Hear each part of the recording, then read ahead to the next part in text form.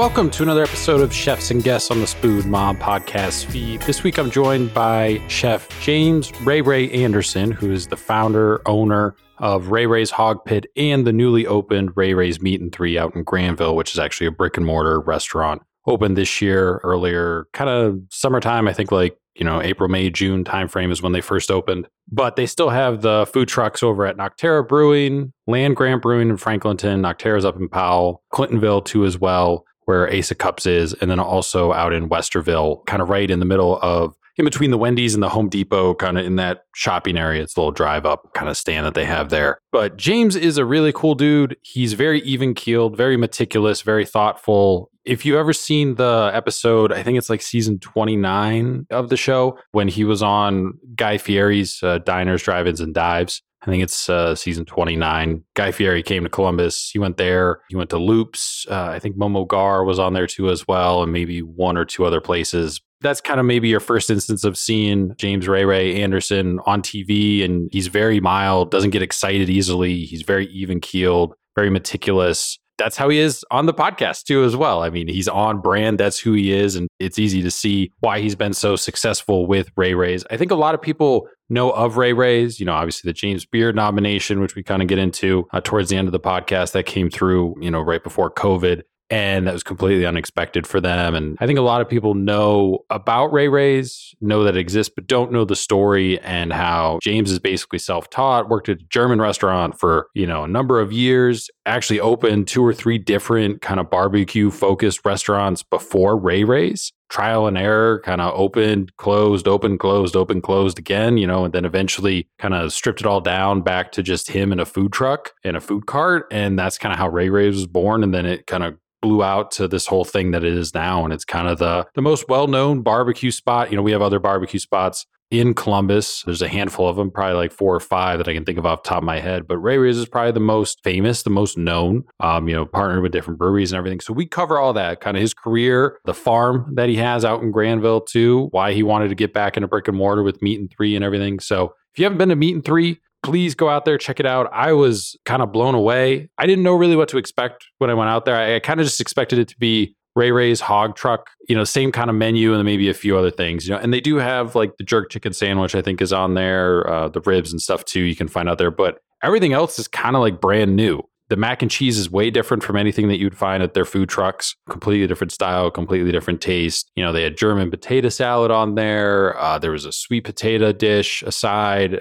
I wound up getting turkey. It was like smoked turkey, which was really awesome. They have whole hog, chopped whole hog, but you can still get the ribs. You can get brisket and stuff too as well. But the menu is pretty big, actually. And I was really surprised by that. And they did a really awesome job with the interior too as well. Super kind of homey, but also kind of new and stylistic too as well. Very clean. Kind of has a little bit of a minimalism kind of vibe to it. You kind of walk in, they got paper menus kind of with what's going on and specials on a chalkboard. And you kind of just go down the line cafeteria style. I'm going to get this and this and this side. You can add more sides. You don't have to just get 3. You can get 1 side or you can get 5 sides. And it's really, cost effective too as well. I mean, I think the Meat and Three itself, if you get that, it's like $15, I think. And I can only imagine Saturdays and Sundays that it's just packed on the weekends, like the brunch, lunch crowd. It just seems like a perfect spot out there. I live downtown. It's probably maybe like 40 minutes or so, pretty much just drive down 161. Right off the freeway there, off 161. As soon as you get off the exit, you make a left and then you kind of cross just the overpass and there's a vacant gas station. It doesn't operate anymore and Ray Ray's is right next to it. It's super convenient to get to, plenty of parking, overflow into the gas station area too as well. They did an awesome job. There's outdoor seating too as well if you want to sit outside. So I was pretty blown away. I just thought it was going to be kind of like a sit down version of Ray Ray's, almost like what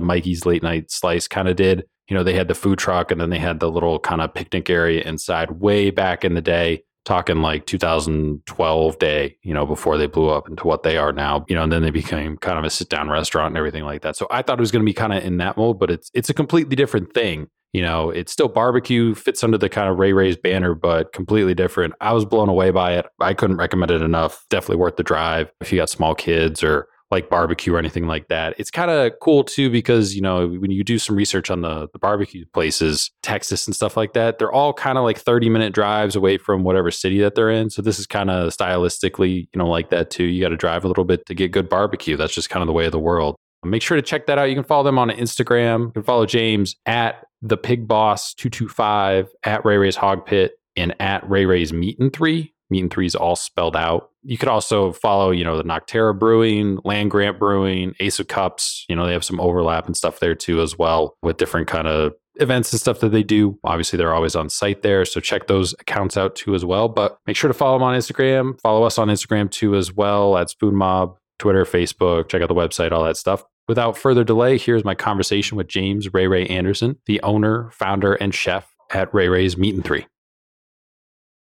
Thanks again for coming on the podcast. Appreciate it. I know we were in conversations, but you were pretty busy with Meat and Three, opening that, your latest restaurant out there in Granville, which I want to get into. Start where I start with everybody, kind of at the beginning. How did you first kind of get into restaurants and get into food? Was it just something that like your first job in high school, you started cooking? I mean, I know there's a big chunk of time at a restaurant, German restaurant that you worked at for like 15, 16 years, but how did you get your start?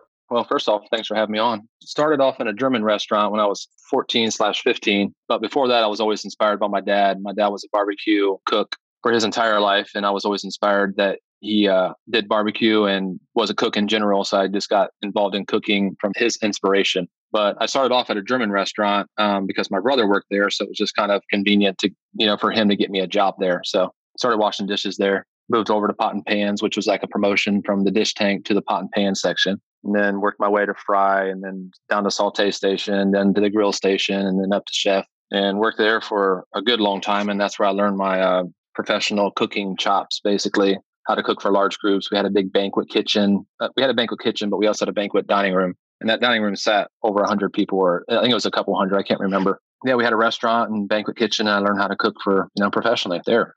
Did you always plan to like be that long at that restaurant? Like 16 years is a long time.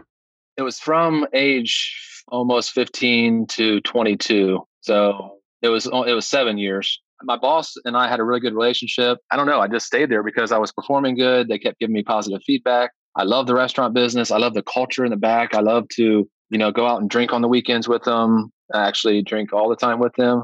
I just grew up in that restaurant and I love the restaurant culture in the back of the house, especially. I worked in the front of the house a little bit. It was okay, but my heart is in the back of the house. I loved cooking and loved cooking for large volumes.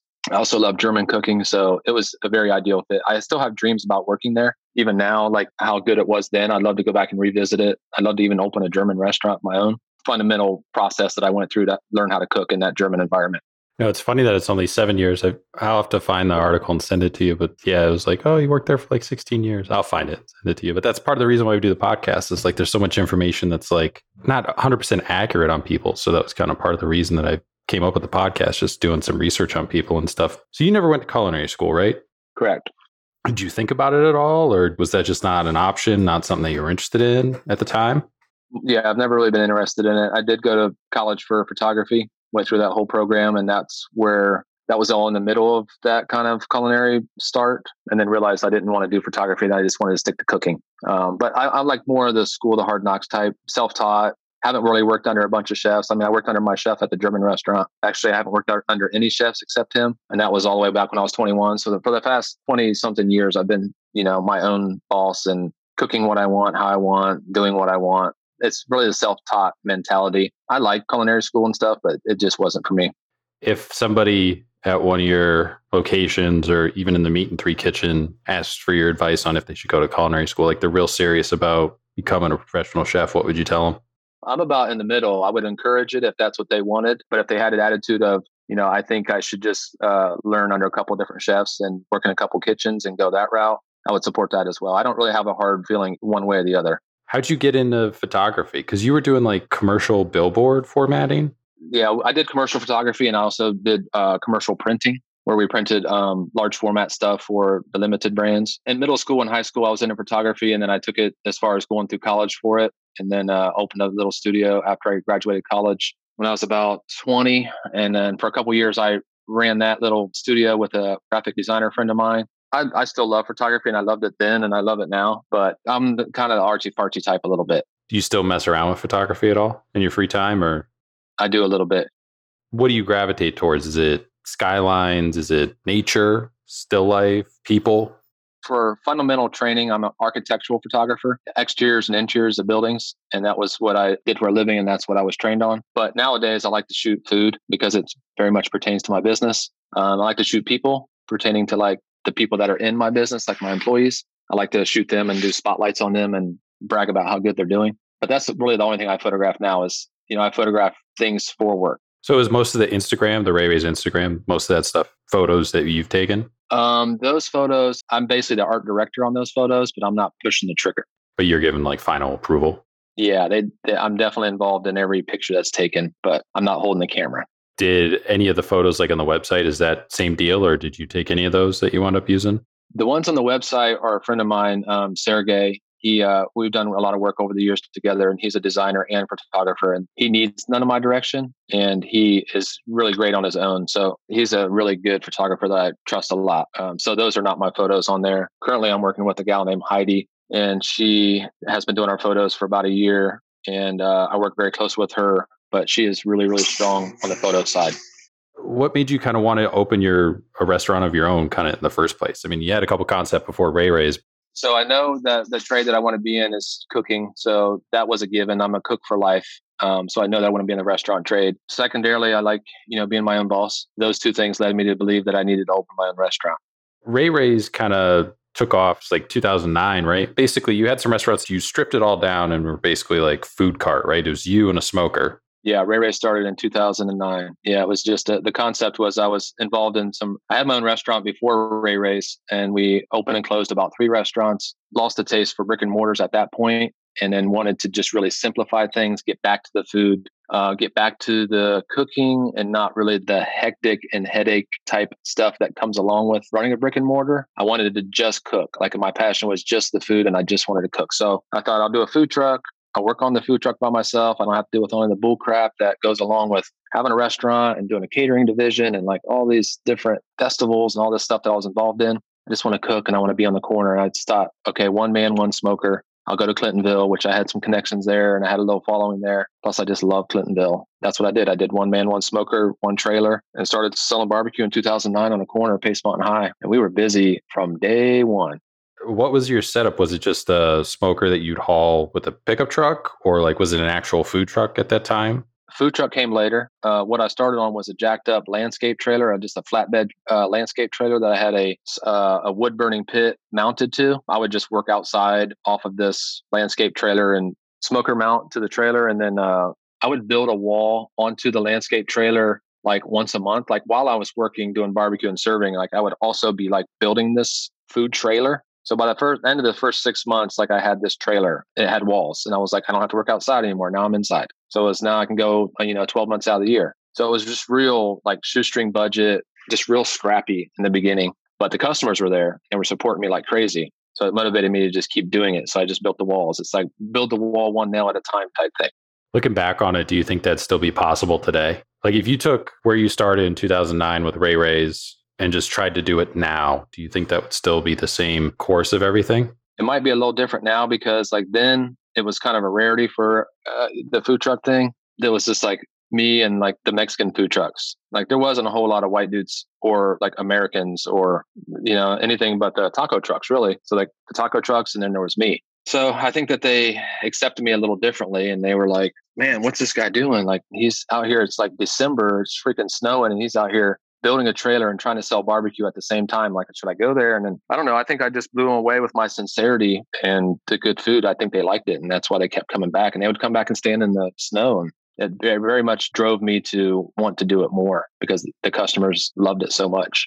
Did you know what you were getting into starting just the one man, one smoker kind of deal? Or did you not even like care? You were just kind of done with the brick and mortar stuff. Whatever happens, great. But I just want to cook good food.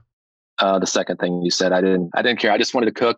Why barbecue? I mean, I know you mentioned your dad. Was that the reason why you stuck with barbecue? So my dad was the inspiration for me to get started in barbecue. What like has kept me in the barbecue business over the years was the fact that barbecue is very versatile from like selling it standpoint. It's very like the clientele is very diverse, and a lot of people like barbecue, so it makes it a good trade to be in, a good sustainable trade to be in from a business perspective. Another reason why I'm very much into barbecue is I love to eat meat. I love the elements of cooking outside and the challenges that barbecue brings to the table. I can cook in the kitchen. I like to cook outside. I like to have, it's like catering. It's just like catering chefs are usually a little more rugged than, restaurant chefs because they get put in all these weird challenges. Like, cook this delicious meal for 100 people in the closet with only like a little plate burner. So I like the skill set that it brings. It makes you really strong.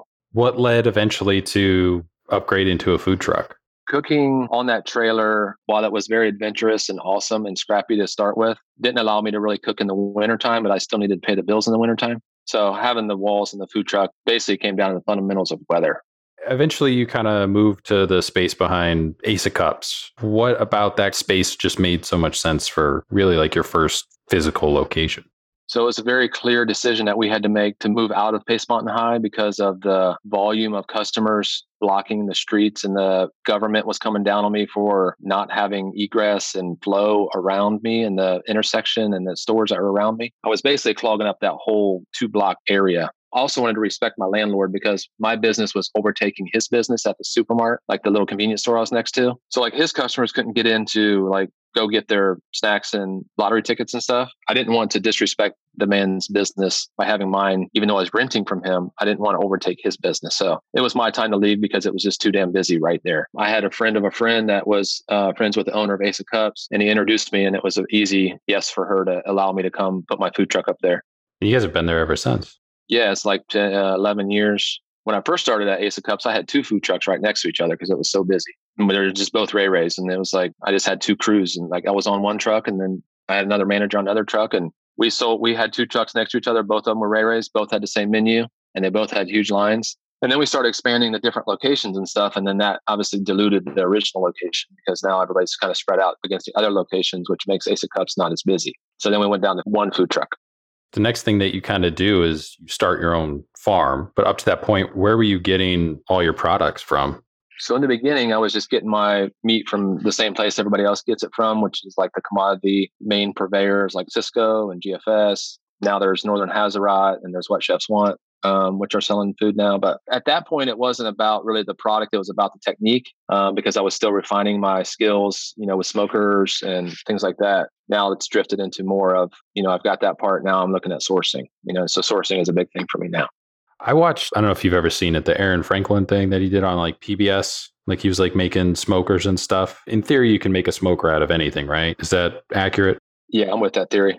So like you could make it out of fridge, right? If you welded the door shut and like cut a hole in the side. If you wanted to, like that's not the best idea probably, right?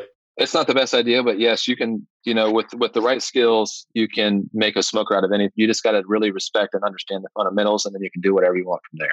Did you build all the smokers? Yeah, I built a bunch of smokers. The ones we have currently, I've been buying. Yeah, in the first, 5 years or something, or first good amount of time, I built everything that we had. I built the trucks, every truck we had, every smoker we had, I built all that crap. What makes the ideal smoker, I guess, in your opinion? So that's definitely changed over the years. You asked me this 5 years ago, it'd be a different answer. And then 5 years before that would be a different answer. If I'm answering the question right now, what makes a good smoker is if it's a wood burner, my answer is reverse flow. I'm stuck on reverse flow right now. And I have been for probably a couple of years or more. I love the reverse flow. I get mine out of a place in Kentucky. What makes a good smoker? It's hard because I have and use all different types of smokers. It just depends on the situation or what we're cooking. Sometimes we just need to have the rotisserie smoker that has a gas assist on it. Sometimes we don't want to use that. We want to go more pure. We want to do wood fired and wood fired only. And then, babysit that thing and mess with it every hour and get the temperature right. But sometimes when you have several locations and you do it for a living, sometimes you can't sit and babysit that every hour. So sometimes you have to have the fancier rotisserie to just stay in business. Just the basic idea of cooking a lot of meat consistently across 5 locations. Sometimes you need that gas assist. I think it was like April 2014, you started your own hog farm, Anderson Farms, essentially. Was that something that you always envisioned doing for Ray Rays, like basically closing the supply chain loop? Or like, why did you decide to do your own farm? So the farm came about. It wasn't something that I always wanted to do. I never thought I would be a farmer. Definitely raised as a city kid and still kind of a little bit do have the mentality of a city kid. I wanted to bring my skill set to the next level at that point. So if that was 2014, I was to the point where I had a really good following. I felt like I was doing a good job at work and I just wanted more. Like I just had more hunger to be better. and to, I guess, show off a little more and understand more about the idea of barbecue and not just cooking commodity meat out of a box, but like raising the meat, looking at the wood and maybe even cutting my own wood, raising my own meat. Like, what would that look like as a pit boss or a barbecue expert? Like, that makes you more of an expert. You're just getting more angles of the whole entire barbecue process. And I wanted to know every single thing about barbecue that I could, and I still do. It's still like a lifelong goal is to just learn every single detail that I possibly can about barbecue. And part of that is the meat. Well, if I'm raising my own meat and I'm crossing my own breeds, I'm trying to create the perfect barbecue pig, then that just takes me more in depth. What was the biggest challenge with the farm? Well, that's a hard question. The whole entire thing is a challenge, especially then starting out being a farmer. When I knew nothing about farming, nobody in my family was a farmer, didn't know how to feed animals, didn't know how to do anything in regards to farming. So the whole process was a challenge. My wife was a big participant in the farm and still is, but she had a little bit better farming background than I did. So she helped a lot with starting it, researching it, bringing the knowledge and stuff like that. But I guess one big challenge was finding the right breeding stock and having to go really far to get it. That's like a specific challenge that we had because we knew what breeds that we wanted from our research before we started farming. Finding those breeds was a lot easier said than done. What was the breed? Like, why was that the breed that you wanted? So like in the beginning, we were hell bent on getting Mangalistas, Coonies, Mulefoots. These are all like lard based pigs. And we wanted a good fatty pig like they were raised back in the 40s, 50s. We didn't want the Durocs and the Berkshires and the Yorkshires, these really lean pigs. We have no interest in raising them. We wanted that really 5-inch back fat type pig. And those things are hard to find. Like the breeding genetics of those, like they're hard to find. So we were hell bent on getting them, and damn it, we got them. Our first pig that we bought was a full bred Mangalista. She was a wild hog, one step away from a wild hog that is like running the woods. About like a year after kind of you started the farm, I think Esquire magazine did a profile. Did you think that was going to lead to the reception that it did in terms of just kind of taking Ray Ray's to the next level, like in terms of business, new customers? Like all of a sudden you're kind of in this national like magazine. Yeah, I had no idea. Like, no, I did not have an idea. Like that guy wrote that we had the best damn ribs in the country. Like that was the title of the article. And this guy had a very, very large reputation. And no, our business doubled immediately. Like as soon as that thing came out, our business doubled. And like I was buying more smokers, hiring more people. Like it was freaking crazy. But yes, that was the big first step into the national recognition. And it was a huge like sigh of relief from like a sustainability from a financial standpoint. I was like, oh, this is going to make my business so much more sustainable. Now I feel like I can probably do this for the rest of my life. And that was a real good moment. That ramp up and expansion and everything, because you were just still early at the farm, you weren't able to supply all the trucks and everything with your own pigs. But are you able to do that now? Or do you still kind of source in from other farms when need be? We source almost all of our meat from other farms. My farm, at its biggest point, we probably only had probably about 250 head of pigs. Like that was our largest point. That was probably, I don't know, 2 years ago, we were at that largest point. But even with that many, we're still only shipping a couple pigs a week for slaughter. And out of that, you got, 2 shoulders on each pig. So that's only 4 shoulders per week that Anderson Farms has available. Well, the Ray Ray's menu was developed and designed way before I was a farmer. So it wasn't really designed as a farm to table menu. So like it was designed to have pork shoulders, pulled pork. It was never designed to have a whole hog, like menu item. So there's nothing else like I had to sell all the bacon and I had to sell all the rear legs and I had to sell all the loins because Ray Ray's wasn't using them. And we didn't really have the resources or the desire to redesign the entire menu because it was doing so well. And it is doing so well as it is. It's not really like, I'm not going to change that menu because we have a good following. The question of like how much is supplied, it's a small amount. It's what I have. It's a couple of pigs a week. And that's what we use. But overall, we go through way more than 2 pigs a week. So we have to supplement. Yeah, I mean, you guys have like 4 or 5 locations now. The second location that you guys had opened, and I think it was 2017, it was Westerville. And up to that point, you said from what I could read and everything that you weren't really thinking about expansion. So what about that opportunity made you agreeable to that?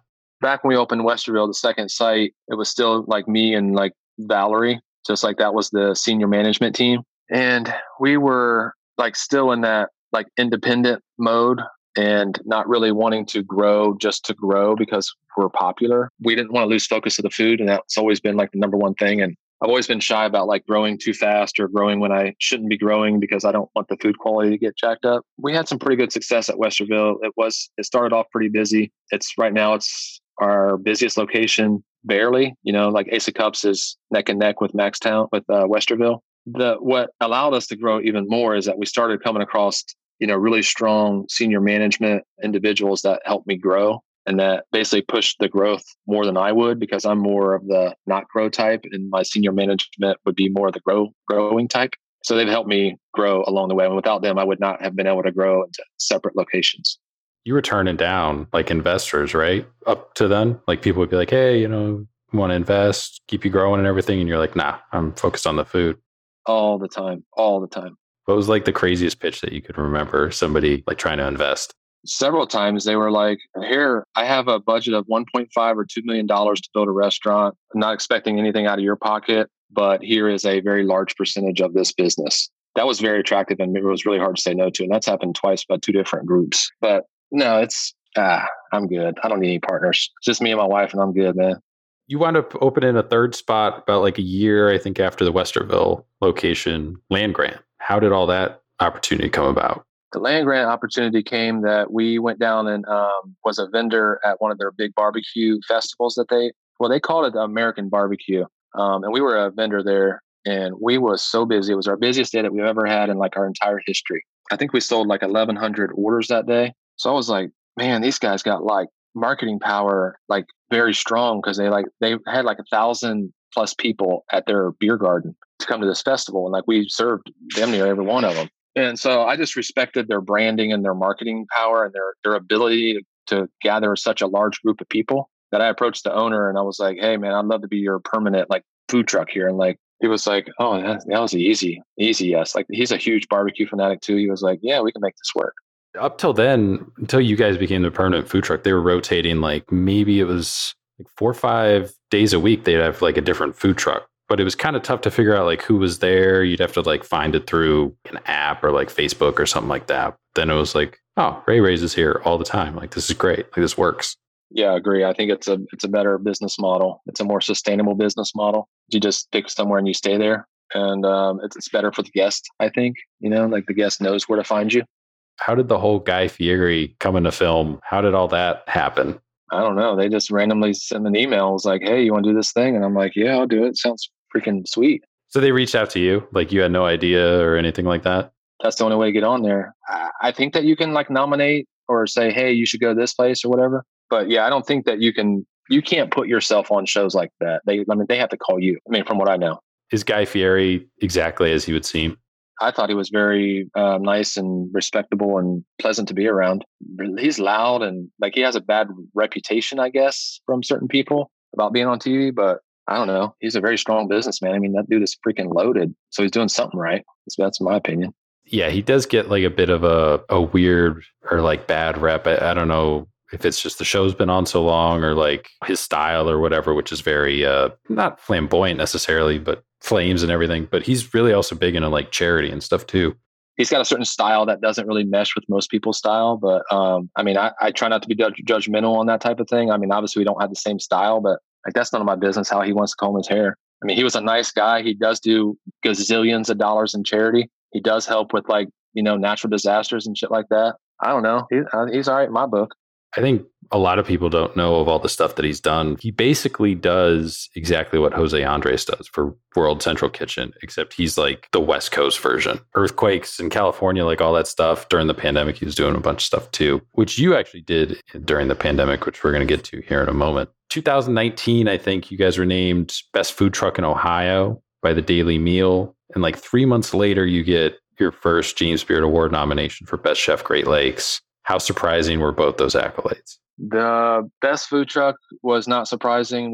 I don't know. I don't even know how many of those type of things that we've gotten. It seems like it's all the time. The James Beard nomination definitely caught me way, way off guard. Did not expect that at all. Being a barbecue guy in that genre was very unexpected. There's only a handful that's ever been in barbecue and that have been in the same conversation with all these other top guys that have gotten nominations or any kind of nod from the James Beard. So yeah, I was not expecting that at all. Did that change business at all? Like, did you see another bump because of it once the list got released? No, not really. It definitely changed the respect that I get from other chefs, but from a financial standpoint or like a business growth standpoint or like gross revenue or anything like that, no, it didn't change any of that. I can just hold my chin a little higher now, I guess.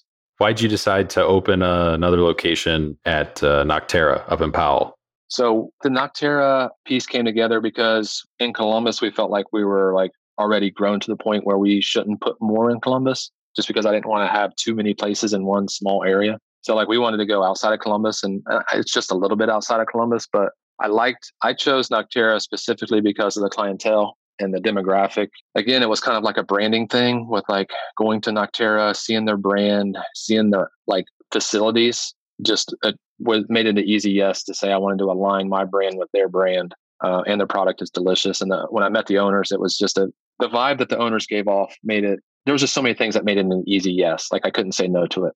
You guys switched to or brought in Mattia breads. What's it been like working with Matt Swint over there so far? From a quality standpoint, I think he's at the top of his game. We love his bread. We fought really hard to stay with his bread because the quality of his bread and the uniqueness of the mouthfeel, the texture, the color, the depth of flavor, I feel is unmatched. I mean, I think a couple people are close, but we've committed to staying with him for a long time. And he's more of just a small one-man band, and I'm not anymore. So it has came with a lot of challenges from a production standpoint, but from a quality standpoint, I stand behind his product 100%. Was that change because of what was coming down the road with Meat and Three? Or was it just a natural change that you guys felt you wanted to make? Because it really did transform like the hot link sandwich. Like before, I think it was like white bread, and now you have it on like one of his rolls, and it's a completely different experience. Yes, I agree. It is a different experience. Before we were using white bread, and it was designed specifically to a Texas style hot link. The really old school, respected barbecue joints in Texas always serve their hot link on white bread like that. So I was trying to represent the Texas authentic style, but it didn't really catch in Ohio. The Ohioans were just not really into it. They like in Ohio, we like sausages on a bun, and in Texas, they like sausage on bread. So we switched it to Mattia's bread, and yeah, it could be argued that it eats better. It probably does eat better on an Ohio style versus a Texas style. The Mattia relationship was only driven on quality. We always want to get better bread. It's hard to find good bakers because there's not that many in Columbus. I wish there were more. Once he finally said yes, after me begging him to bake all my bread, yeah, we never looked back. During the pandemic, you did a drive-through pop-up at the farm. What kind of gave you that idea? So that was like at the peak of the pandemic when it was really hot and heavy in the beginning. We wanted a way to just bring our neighbors and our community together to like get out of the house, but safely. That's when we were like, why doesn't everybody come to the farm? We did like a drive-through tour, like you stayed in your car, but you drive through the whole entire farm and you see the donkeys and the sheep and the goats, and you go back and you see the pig operation and you see them running through the field, and you drive through and you stop and you hang out in your car and you eat this whole hog barbecue that we made from our pigs and all this stuff. So from a feel-good standpoint, it felt really good to do that. We didn't charge for anything. The first time we did it, we didn't even take donations. Like we refused donations, and we realized, damn, I could have donated that money to somebody else. So the second time we did take donations, we raised a shit ton of money, and we donated it to the causes at that time that were important to us. We love that idea to bring everybody together when people can't come out of the house. That's why we did it. Like earlier this year is when Meat and Three opened. I think it was April, right? Yeah, April this year. Were you nervous at all about getting back into like a brick and mortar space due to past experiences? Plus COVID being unpredictable, not knowing exactly. I mean, obviously the plans were in works before COVID. Yes, I was very nervous. I was so nervous about opening a brick and mortar that my body basically shut down and my intestinal system shut down, like from stress, which I never knew it could happen. But like I couldn't digest food. I couldn't do anything. My body would like, you have to stop eating. So like all during the testing phases and all the recipe development and all the new menu writing and stuff, like my body was shut down and I was still pushing, working 14 hours each day without eating. Like I could only eat like apples and like very light stuff. So like here I'm like designing this dream menu that I've been like designing in my head and on paper for like 10 years. It's my dream restaurant. And like, I can't even eat because my body is shut down from stress of like, why am I doing a brick and mortar again? Like what the hell? Why am I wasting my time doing a brick and mortar? when I've already done the food truck thing. I've proven I can do it. Profitability is awesome in the food truck business. I've already failed at the restaurant business. Why am I doing it again? So it was a lot of pressure and nervousness that I put on myself. There was nobody else doing it. It's just like I have very high expectations of my own work. And I basically stressed myself to a point where my body was like, bro, you need to chill out. Why did you decide to do it again? Was it just like that dream and like you wanted to see if you could do it? I did the brick and mortar again because it was this piece of real estate came open in my hometown. It's 5 minutes away from my house and my farm. I've always wanted to come do barbecue in Granville. I thought it would be in a food truck format, but when this restaurant came open, it happened to be the same time that Moe's Barbecue closed in Granville. Now's my time. There's a piece of real estate. There's a really cool restaurant that is the size that I'd want. It has a drive-through attached already on it. The hood is installed already. It's got 50 parking spaces, which like nowhere in Granville has any parking. And also the building happens to be for sale, which allows me to have like a real estate investment. So like all these things made perfect sense to take it. And Moe's Barbecue is going out. So I was like, okay, now it's my time to come in. What's different about this physical restaurant, this brick and mortar versus your previous ones? So I think the main difference is the experience level that I've gained in the past 12 years of not having a brick and mortar. What I've learned of like what not to do in the brick and mortar business was very valuable because I screwed so many things up. I basically learned more about when I screw things up about what not to do than what to do. Like those are very valuable things to me is what not to do. So I think the knowledge of what not to do has led me to the success at the new place. How'd you wind up getting Bill Glover to come aboard? So Bill Glover and I have been friends for about 10, 12 years.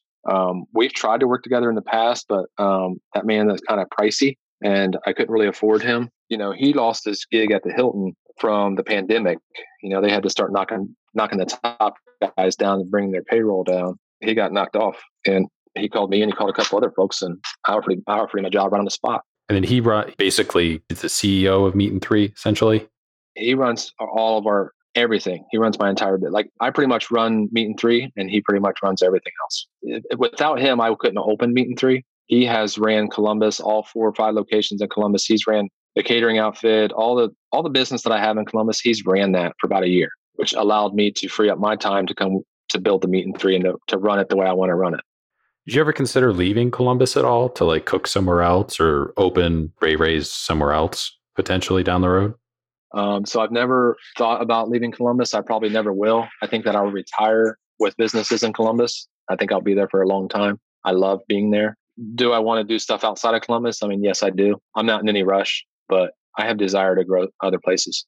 Did you ever consider, or have you ever in the past, I don't know if you have, messed around with any like the barbecue competitions that they have? Yes, I've done 3 or 4 competitions, like KCBS competitions, where you spend the whole weekend, you're cooking brisket and pork and chicken and ribs. Didn't do any good there and stopped doing them. I guess the main reason I do like them, but it's more of a social thing, not really a business thing. And then I started having kids and I'm like, well, I mean, I could be at home with my kids or like I can be out like spending the whole weekend cooking brisket. I'm like, I got to spend time with my kids.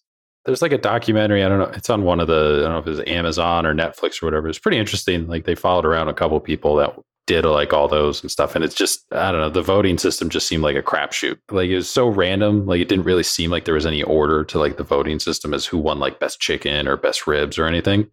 Yeah, agreed. I mean, I got murdered there. I got murdered every time.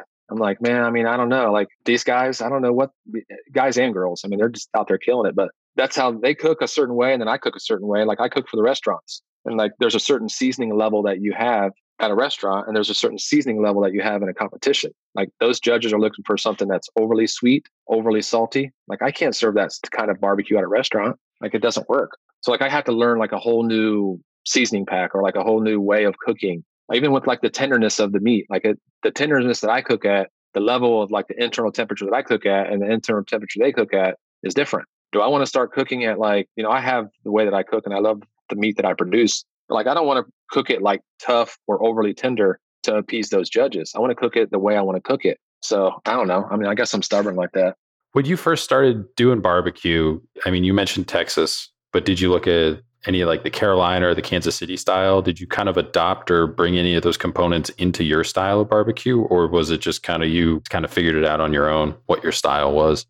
In the beginning, when I first started cooking barbecue in my early 20s, it was definitely just trial and error. I didn't really get to go out and experience other states' barbecue or other regions of barbecue. And then as I've grown, in my 30s and 40s and stuff, like I've definitely traveled and done some extensive research in every region of barbecue there is in America to learn what they're doing and see how it's done. I think that I've taken a lot of that stuff that I've learned in those different regions and I put that into my recent work at the Meat and Three. So I think that's a combination of what I've learned in the last 10 to 12 years that I've wanted to do. Now I'm doing it at the Meat and Three. What'd you do during COVID, aside from the drive-through events that you guys did? But did you do anything else? Were you focusing on just kind of the business, or was it a nice little break despite, all the bad things that came with it? So during COVID, our business went up tremendously. So we were, how I spent my time was we were hiring, we were buying more equipment, and we were trying to keep up with the increase of business that came very suddenly in March when COVID first hit. We were also building Nocterra and opening Nocterra during the heavy parts of the pandemic. And then I went straight from opening Nocterra straight into developing the Meat and Three. This was all during the pandemic. I don't know, business was good. So we were just trying to keep up. There was no breaks in COVID. It was the exact opposite. You've been in cooking in Columbus your entire life. I mean, Ray Ray since 2009. How has the food and restaurant industry in Columbus changed since you've been involved? Well, that's a very broad question. I don't have a specific answer for that. How has it changed? I have no idea. I don't know. What do you think needs to change then? Anything? I don't want to insert my opinion on what others should or shouldn't do with their business. I don't know. Well, I mean, just like in the food scene in general, do you think it needs to have, more chef-driven restaurants? Do you think it needs to have different concepts that we don't have, that other cities do have? I guess so. So the answer that I would have is, I would love to see less corporate restaurants and more independent restaurants. That would be a huge benefit, I think, for the community in Columbus. I think that's the same thing that what any other independent chef would want or independent restaurant owner would want. It's hard when we're trying to do our independent thing and then you got corporate America pounding on your door in Columbus as we're a test market. And they have, they'll put $1 million into a restaurant. And here we're trying to scrounge up 150 grand or 200 grand to build a place. And how they build them and how we build them is so much different. So the tone that they set is a certain tone and it's almost the norm in Columbus. So that's the tone that we have to try to live up to. But I'm not trying to live up to that tone. I can't afford to live up to that tone. And I just don't want to, even if I could. So that kind of brainwashes the clientele to eat that way. Us independent chefs, we don't want them to eat. We don't want the guests to eat that way. We want to eat the independent way. What's next for you professionally? Is it just continuing the success of everything or is it expanding? Professionally, I think what's next is going to be refining the skills that I have at the Meat and Three and getting comfortable cooking in a brick and mortar kitchen, which is very much different for me. I really love cooking there and being in that environment. It's so much different than a food truck. I have so many more opportunities and so much more culinary stuff I could do in that environment versus a food truck. I haven't really started even thinking about our next step yet because I just want to keep enjoying what I'm doing at the Meat and Three. So I would say, I don't know, I probably won't even start thinking about it for another year, what we're going to do next, but it'll probably be out of town if we did something. This question comes from sommelier and owner of Pleasantry in Cincinnati, Dan Soder. He was a previous guest on the podcast. So he left behind this question. If you could change one thing that you did over the last 18 months, what would it be? Oh boy, I don't know. I live no regrets style. What could I change in the last 18 months? I'm not sure, man. Would you have ordered more stuff in advance? Would you, I don't know. What's a question that you'd want to leave behind for the next guest? Can be anything. What is your favorite ingredient to work with when it comes to cooking? All right. So we got a handful of more questions here. I've asked these pretty much to everybody who comes on the podcast. So compare and contrast across the episodes. Who would you say is the biggest influence on your cooking career thus far? I have so many inspirational people that I take little bits from. It's hard to choose one. I don't really follow just one type of inspiration. My personal inspirations and my business inspirations are going to be the same. And it's more of personalities that I look about how people are treating other people, how they present themselves amongst women and how they just carry themselves in a professional manner. And so that's where I get most of my inspiration from. I guess it's not really one individual person. More of just different people that you've encountered that have kind of those traits. Yeah, those type of traits is what I look for professionally and at home. But I inspire by a lot of different businesses and people. What's one kitchen item that's not a knife that you can't live without? I guess recently it's been a stand mixer.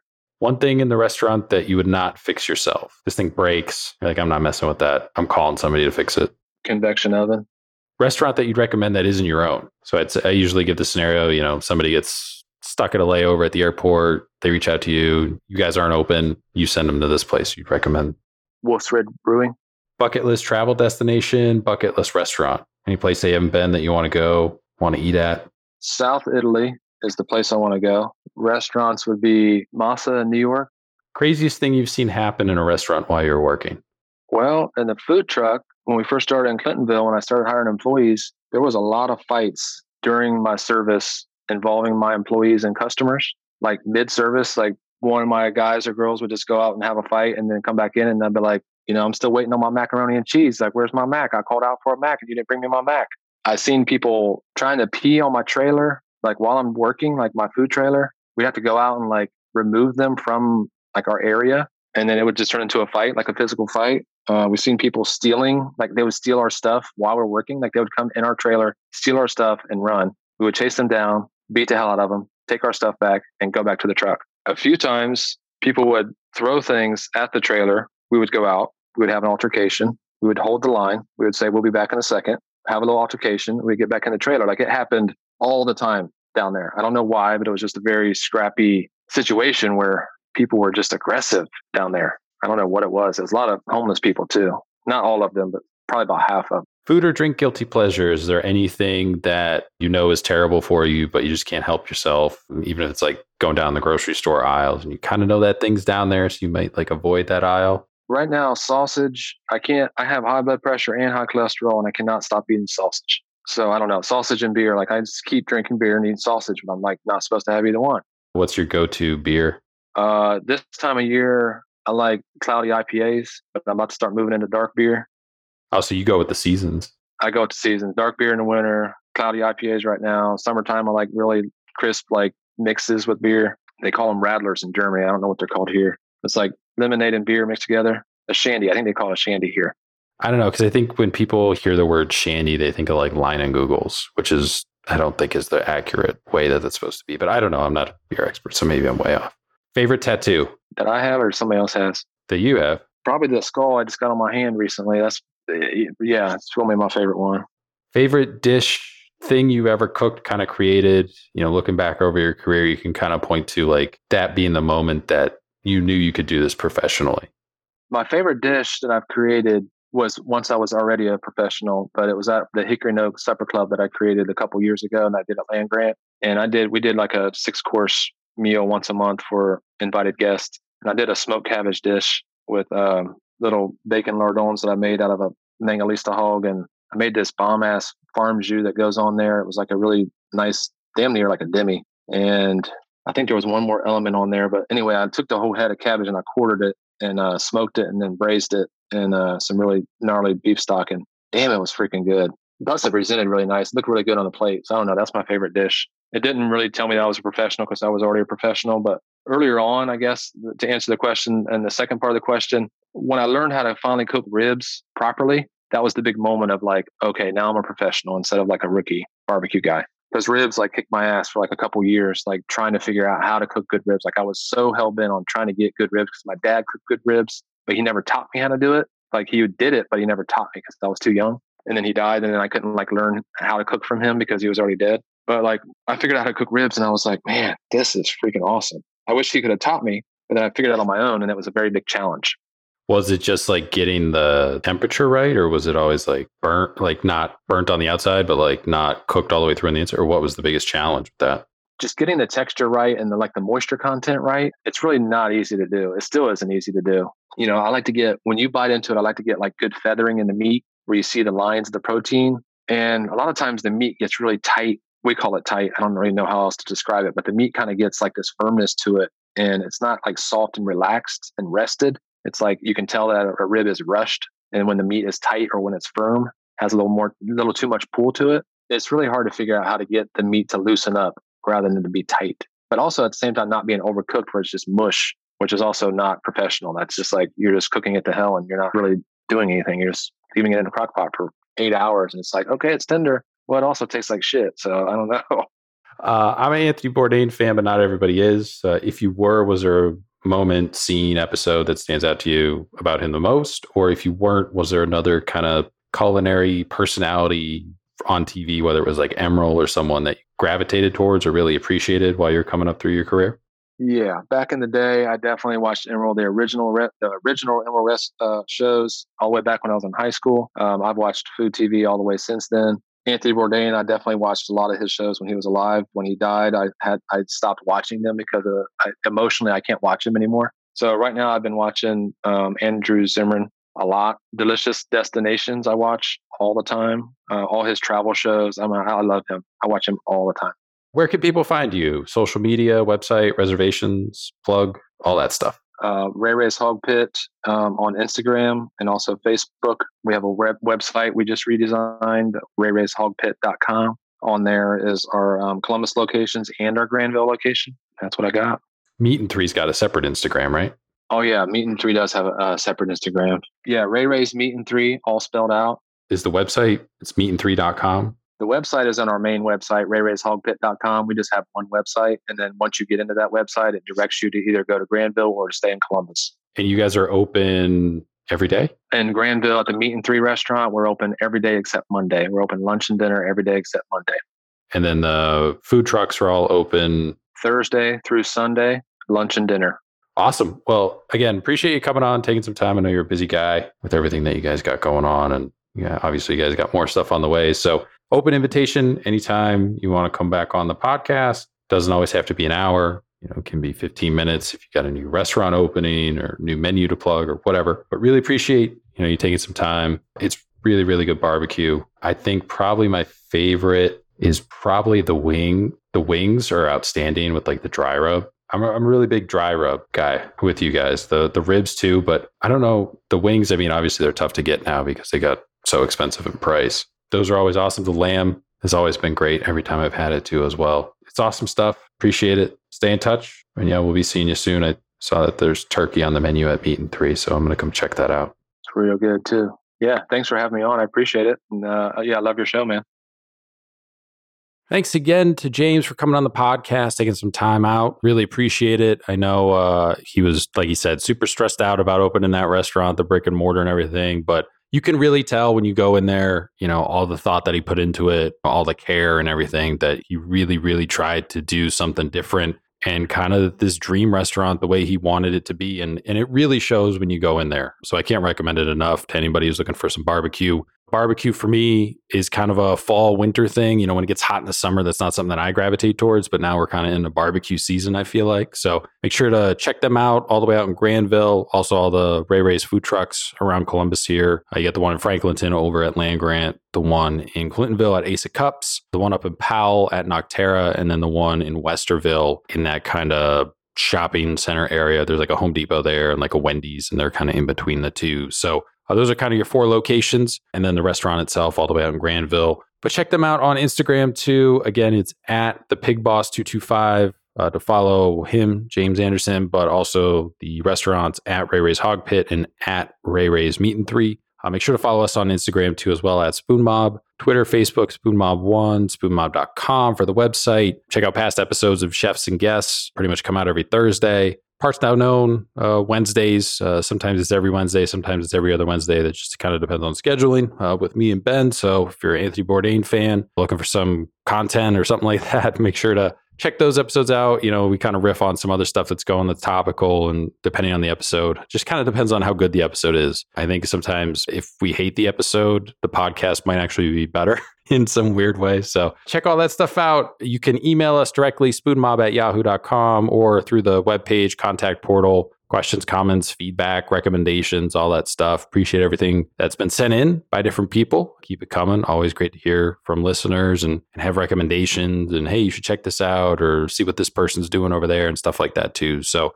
that's always super helpful. A few more guests coming up. We will not have an episode the week of Thanksgiving, the week of Christmas, or the week of New Year's. We are taking those weeks off. all the weeks in between, all those Thursdays, there will be new episodes as we roll into 2022. We'll start booking some guests for 2022 here shortly as well and get those kind of lined up as we get kind of closer to the end of the year. So again, appreciate everybody listening as we get kind of into the final home stretch of the year and the different guests and stuff that we have coming out and stuff we have in the works and whatnot. So it's been a lot of fun so far. Going to wrap it up this year and keep doing what we're doing all the way into 2022 and hopefully beyond. So yeah, that's all we got for this week. Hope you enjoyed it. We'll talk to you guys next week.